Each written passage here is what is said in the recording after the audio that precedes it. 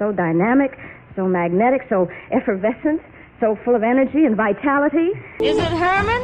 No. Is it Sherman? No. Is it Eddie? Is it Freddie? Oh, no. Is it Hart? Is it Schaffner? Is it Marx, perhaps? Oh, you'll never guess it. Don't snap your cap. Here's just Miss Judy Garland. Here's the little gal who's earned a #1 priority in your pinup department, both in your barracks wall and in your heart, Judy Garland. Clang, clang, clang went the trolley. Ding, ding, ding went the bell.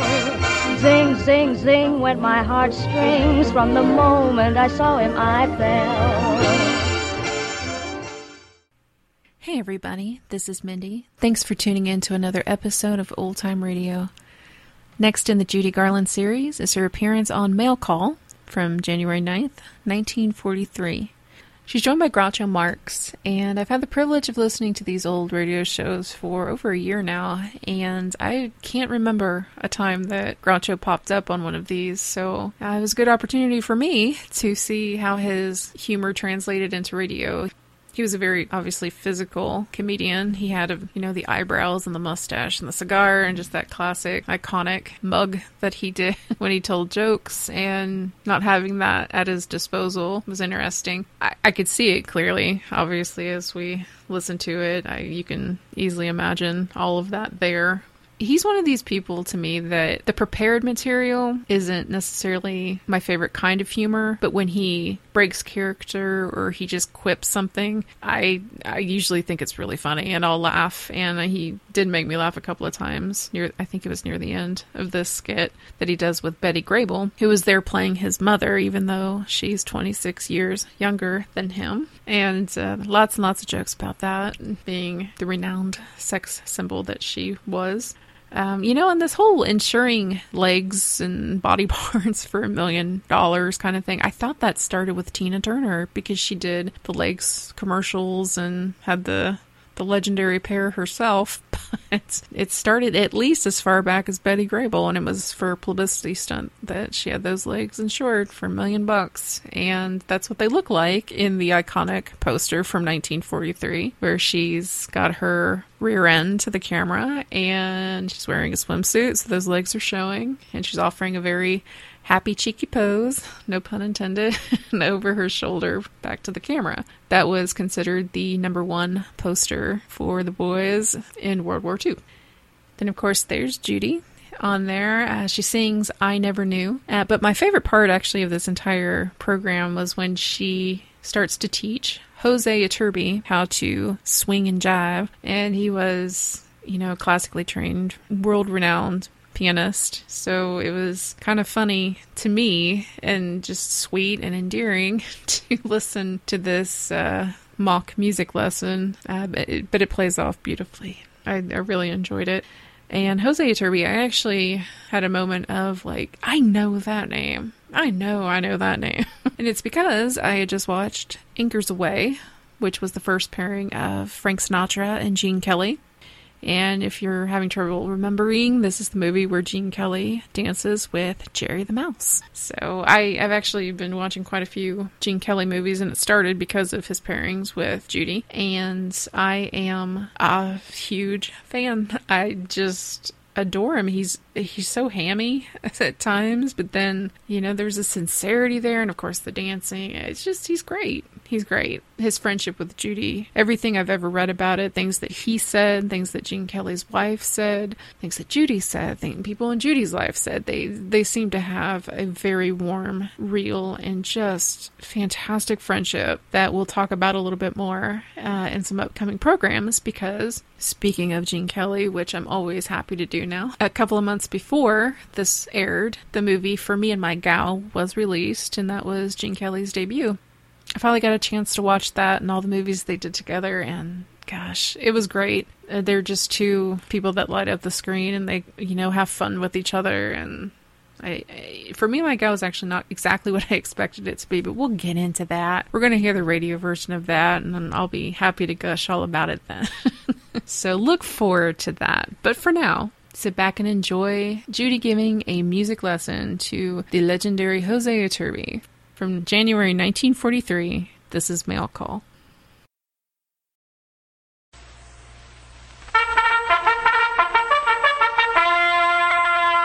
Mail Call from the United States of America.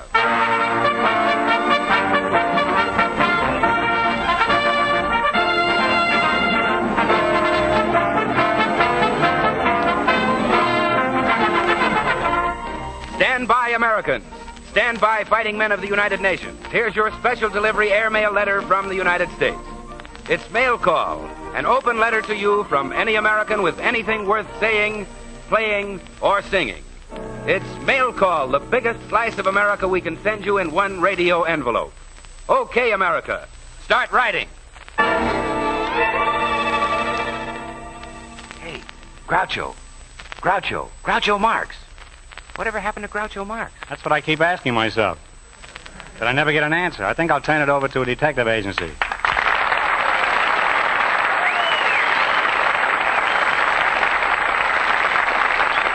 Look, Groucho, you're supposed to start this letter. I don't want you to think I'm hammy, Bill, but the least you can do is give me an introduction. After all, I haven't seen so many people since I had my relatives out for Thanksgiving dinner. Well, I'd be glad to introduce you, Groucho, but on this program, you just walk up without an introduction and start talking. Oh, no, you don't. I tried that once with a blonde and got slapped silly. Well, all right. All right, if you insist. Attention, men of the armed forces. In the past, as most of you know, Mail Call has brought you the top-notch guest stars of the entertainment world, such as Mickey Rooney, Edgar Bergen, Bing Crosby, Barbara Stanwyck, and others. But as you all know, all good things come to an end. After all, how long can we keep up that pace? So tonight, we bring you Groucho Marx. What a reception. What an ovation. I can get a bigger hand than that just showing my spare tire. And another thing, Goodman, I didn't come down here to be insulted. I can stay home and be insulted. Now, wait, Groucho, I wasn't trying to insult you. I thought you'd be happy to have your name linked with big stars, especially Barbara Stanwyck. Sure, link me with Barbara Stanwyck. That's how those things always start. Scandal mongers like you dishing out dates. It's going to look great in the morning when Robert Taylor picks up the paper and reads where Groucho Marx is going around with Barbara Stanwyck. Don't forget, Bob Taylor reads the papers. Don't think that just because he's a movie star he can't read. Now, wait, Groucho, I didn't say that you were going with Barbara Stanwyck. You don't have to say it. It'll be in all the papers tomorrow. You may not know, but it's generally known that Barbara Stanwyck and Robert Taylor are married. What's Robert Taylor going to think about this? Better still, what's Barbara going to think of it? Well, I'm sorry if I said anything to get you in trouble. Sure, now you're sorry after the damage is done. Normally, I wouldn't mind a little vicious gossip. But at the moment, I happen to be running around with Hedy Lamarr. In the future, I'll thank you to watch your tongue. You watch your tongue, and I'll watch Hedy Lamarr. I didn't say you were going with Hedy Lamarr. I said Robert Taylor is going with Barbara Stanwyck. Oh, now you've got Robert Taylor running around with Barbara Stanwyck. This is a fine state of affairs. A man running around with his own wife. What are the neighbors going to think? Suppose Judy Garland should walk in here and say, "Hiya, Groucho," right out of a clear blue sky. Hiya, Groucho, right out of a clear blue sky. It's a good thing for that cue it isn't raining. You see, these days a man's not safe in his own radio studio. See you later, man.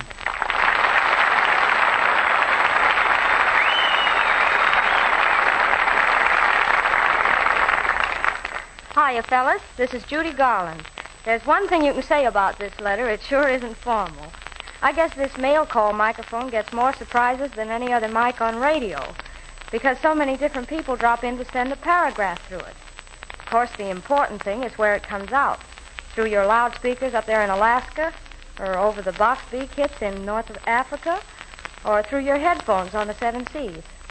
Gee, everybody here at home is really anxious for his turn on mail call. And when we get here, we really want to make the most of every second.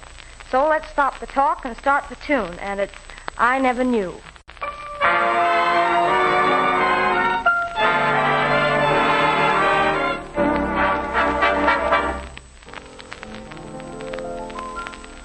I've been running in circles while playing the game of pretending.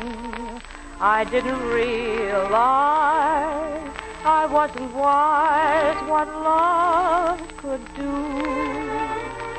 Now I'm facing a future that hasn't that one happy ending.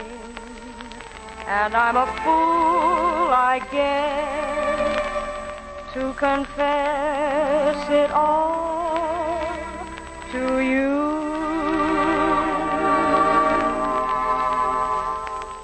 I never knew I could love anybody, honey, like I'm loving you.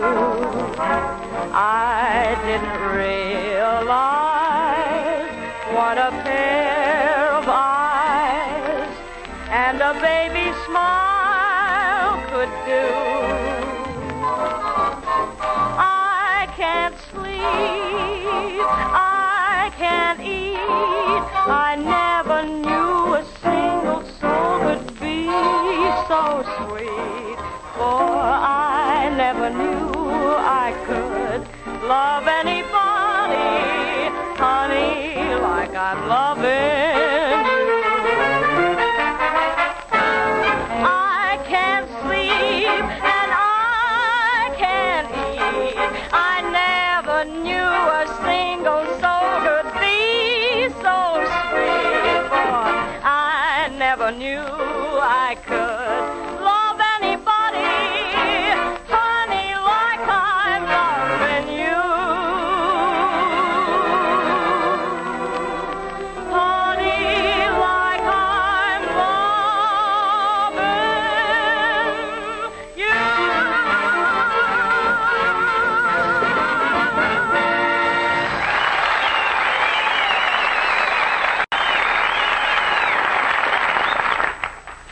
Hello, fighting men of the United Nations.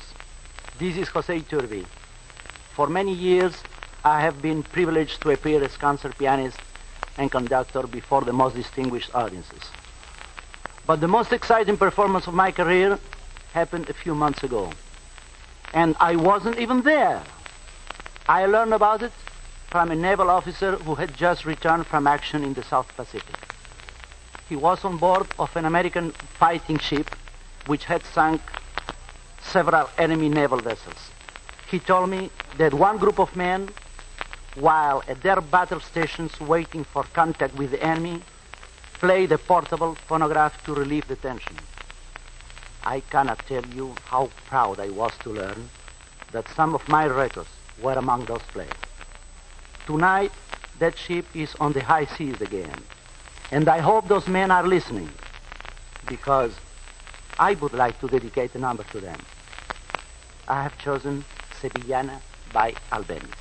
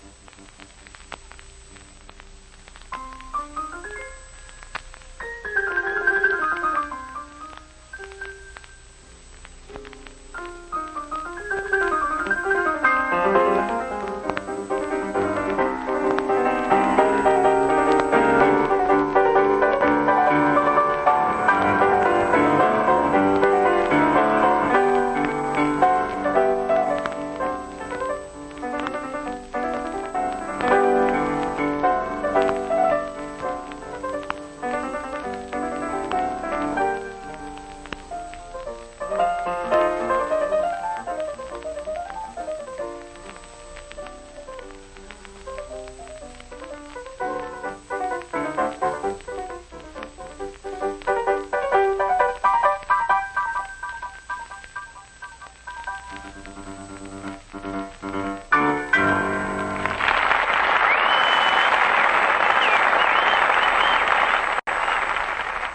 Mr. Turby, that was really beautiful. Thank you, Judy. I'm glad you like it. I've always admired your artistry, Mr. Turby.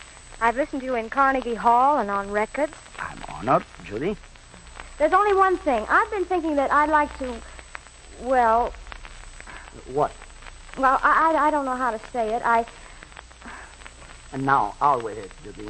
After all, we are all friends. You can be frank. Oh, thanks. Well, Yes? well, don't you think you're a little bit long hair? Long hair? What do you mean, Judy?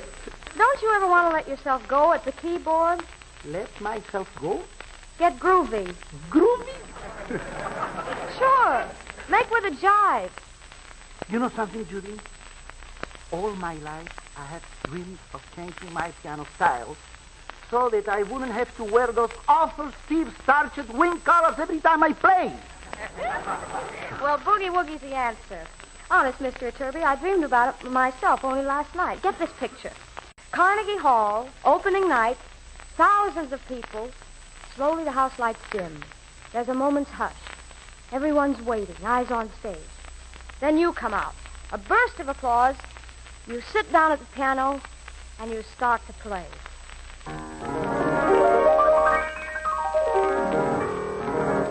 Then you stopped.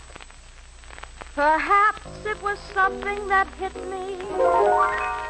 Perhaps it was something I ate. But out of the blue, I dreamed I met you. And you said to me, "Hiya, Gate." Millions have heard you play Chopin. The critics applaud and approve.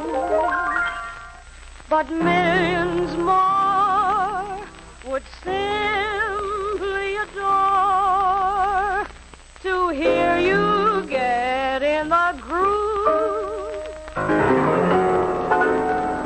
To hear you get in the groove. I said to hear you get in the groove. This is really fascinating. Tell me, how can I get in the groove? Gate? Well, Mr. Turby, you take your left hand and you pound out an 8-beat. Da da da da da da da da da da. That's it, you got it. Now double the octave. Now you take your right hand and you go like this. Dee dee dee dee dee yada dee dee yada dee dee yada. Like this? Now roll it, that's the idea. Oh, boy, there's nothing long hair about that, Mr. Turby. Now you're really cooking with Sterno. Judy, I think you have given me a musical haircut. Well, Professor, let's get it.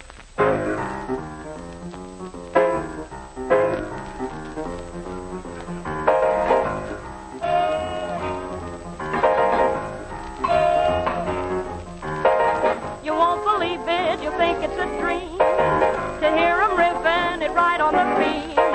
But when you hear trumpets give out a call, you'll know the joint is really jumping down at Carnegie Hall. Instead of stars, they play Irving Berlin. Instead of drums, it's begin the begin. Those classic khakis that do for a ball, 'cause the joint is really jumping down at Carnegie Hall. They're playing Dee-Dee-Yada, with Shostakovich, Dee-Dee-Yada, Mozart and Bach, Dee-Dee-Yada, and they don't know it, 'cause anything can happen when they start to rock. The Philharmonic was so dignified, but now they're groovy and starting to ride. Handel and Haydn are facing the wall, 'cause the joint is really jumping down at Carnegie Hall.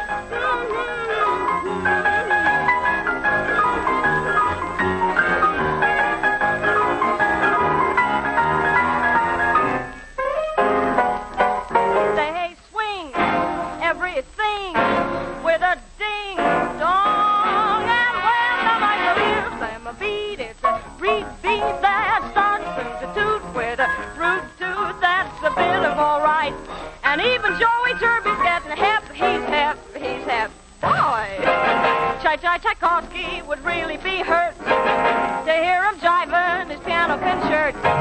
Beethoven's lucky he can't hear at all, 'cause the joint is really jumping. The joint is really jumping. The joint is really jumping, and I mean it's not a Carnegie.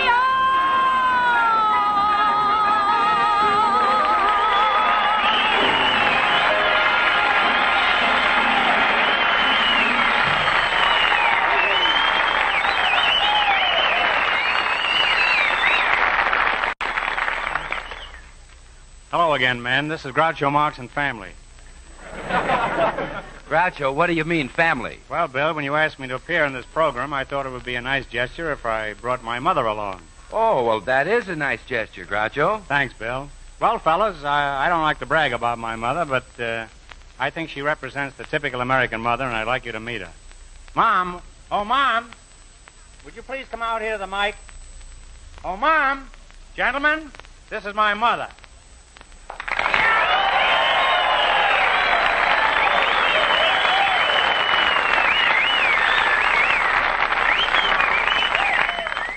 Gentlemen, this is my mother, Mrs. Betty Grable Marx. Betty, I mean Mom. Mom is blushing. It's been many years since the fellows whistled at her. Hello, everybody. It's awfully nice to be here. Mom, I'd like you to meet our announcer, Bill Wolf Goodwin. My, what a cute little fellow. Oh, please, Miss Grable, put me down.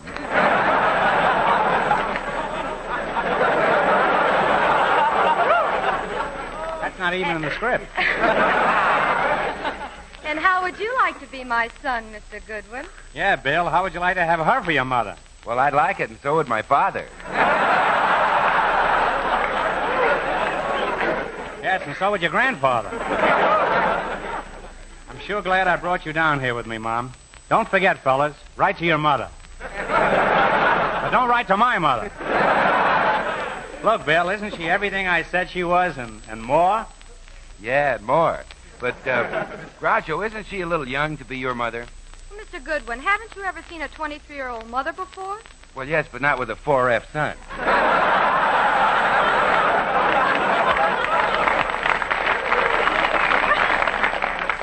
I'm really a 5G. A fellow with two heads. Well, Mom, how do you like being here talking to the men in our armed forces all over the world? Oh, it's wonderful, Junior. I'm just sorry that I can't be right there to kiss them all good night. Oh, they don't need you. The first sergeant takes care of them. Oh, gee, I'd like to have someone kiss me goodnight. Oh, are you lonesome, Mr. Goodwin? Look, Mom, don't worry about him. He's strong enough to take care of himself. I'm the one who needs babying. You know, Mom, when I look at you, I can never understand why Father left you. You know, Junior, I'm glad he's gone. You think he'll ever come back, and what can I do to keep him away? Well, why did he leave in the first place? Well, I don't know. You see, right after I adopted Groucho, my husband became insanely jealous. Yes, and for nothing at all. It all started one day when he walked into my nursery and overheard me telling Mumsy to take out more insurance on him. And he left home just for that? Well, that and the fact that I was smoking his cigars. Oh, now, wait, Groucho. Were you smoking cigars when you were a baby? Well, just little cigars, you know. There's nothing like a good cigar after a bottle of warm milk.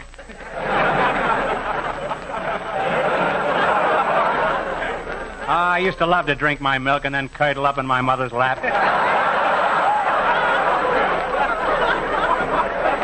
Oh, now, isn't that silly? Imagine my husband being jealous of a little baby like Groucho. Well, Mom, maybe it's best that he left. After all, he did worry you a lot.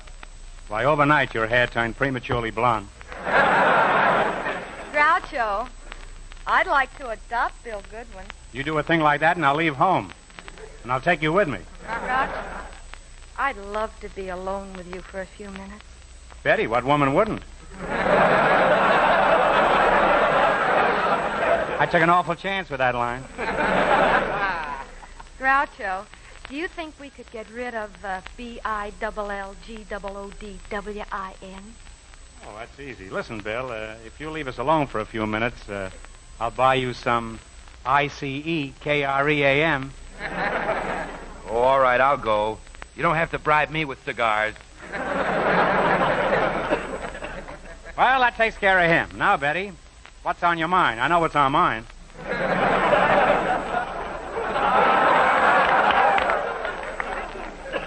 Well, I don't know how to tell you this, Groucho, but, well, there's something burning inside of me that I've been wanting to tell you for a long time.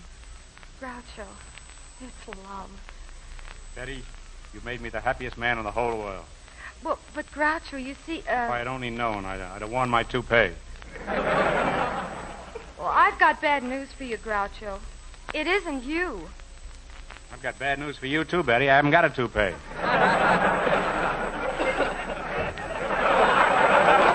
That's a funny switch, huh? You know, you're sort of a legendary character, and I understand an expert on love. I'm a Vine Street Casanova. Well, Betty, I should be an expert on love. I roomed with Tommy Manville for 3 years. The room must have been awfully crowded. There's an answer to that, but I can't use it.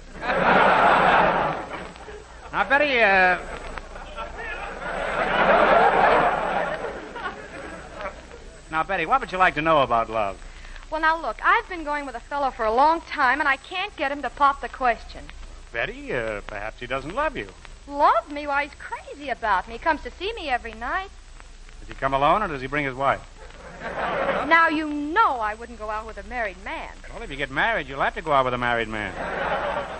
Well, why go out with a married man and break up your home? No, Betty, my advice to you is to marry a single fella. But he is a single man, Groucho. I'm sorry, Betty, but if you want me to be of any assistance, you'll have to tell me everything.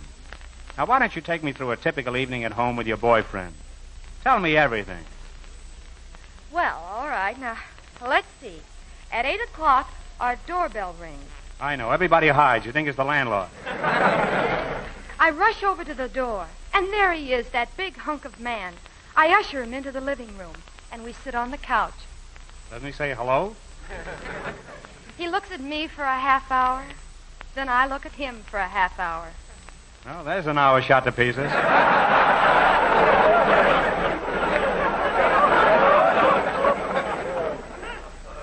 Now what happens?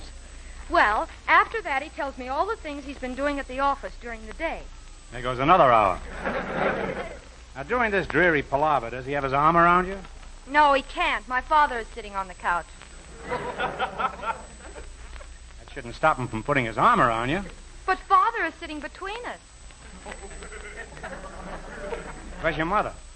Oh, well, she went with my brother over to his girl's house.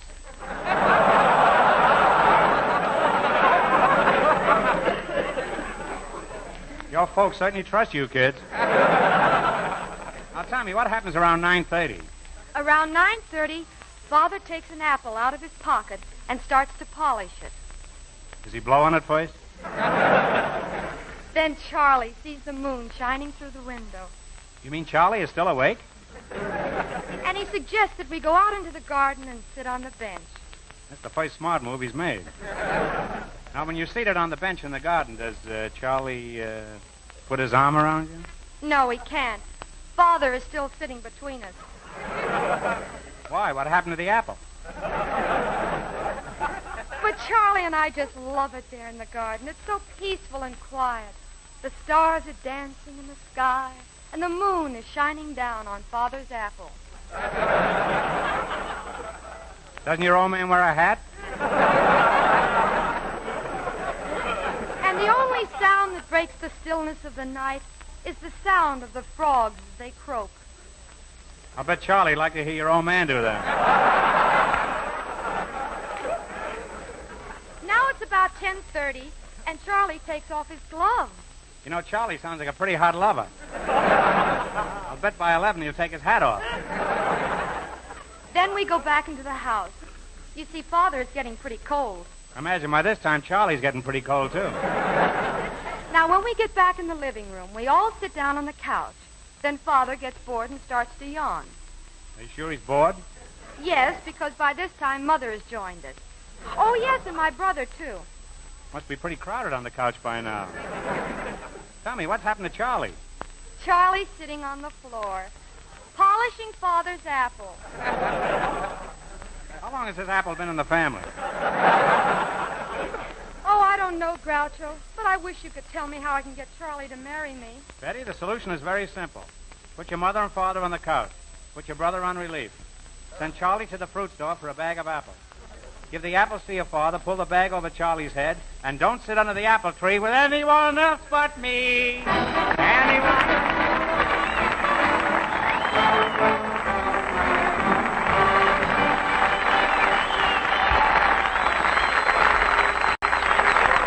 Hey, gang. Listen, if we don't close this letter, we'll miss the mail. We better all sign it so we can seal the envelope. I'll put down my Jane Hancock, or my Groucho Marx, to be more exact. Yours very truly, John Hancock. And this is Mrs. Hancock. Bella, here's a little something I wish I could deliver to each one of you in person. It goes like this. Love, Betty Grable. Yes, ma'am. There are many ways to sign letters. I like to make mine a musical one at the piano, like this.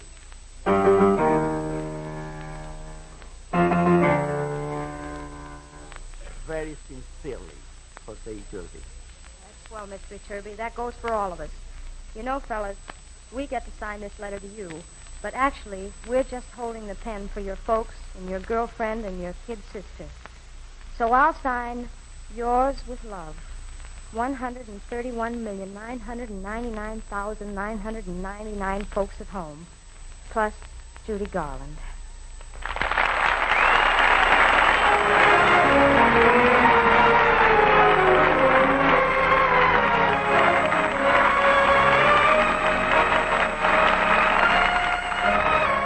This is Bill Goodwin saying that's all for Mail Call this trip. Another letter from home will be coming your way the next time you hear...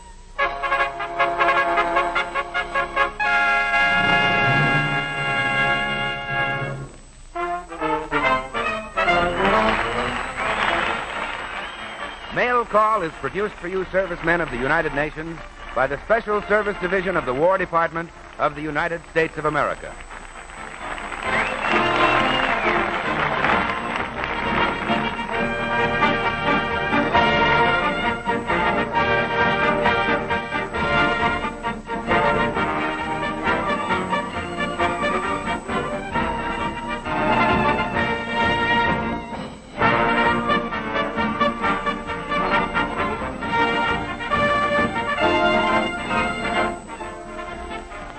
This program has been a part of our English language shortwave service.